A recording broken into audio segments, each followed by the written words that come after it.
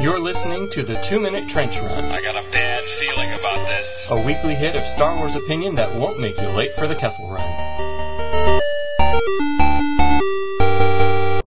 Alright, well, here's 2-Minute Trench Run with a real quick, spoiler-free reaction to The Rise of Skywalker. Whoa, Nelly. I will say that after the challenging movie that was The Last Jedi, this one continues in a similar vein of being a little bit of a different story than the traditional Star Wars formula. That said, wow, what a ride, what a movie, lots of twists, and I will leave it at that. It's going to take some processing. I think I like it. I know I like the ending, and, you know, I can't wait to see it again. I'm actually seeing it again in a few days on Sunday.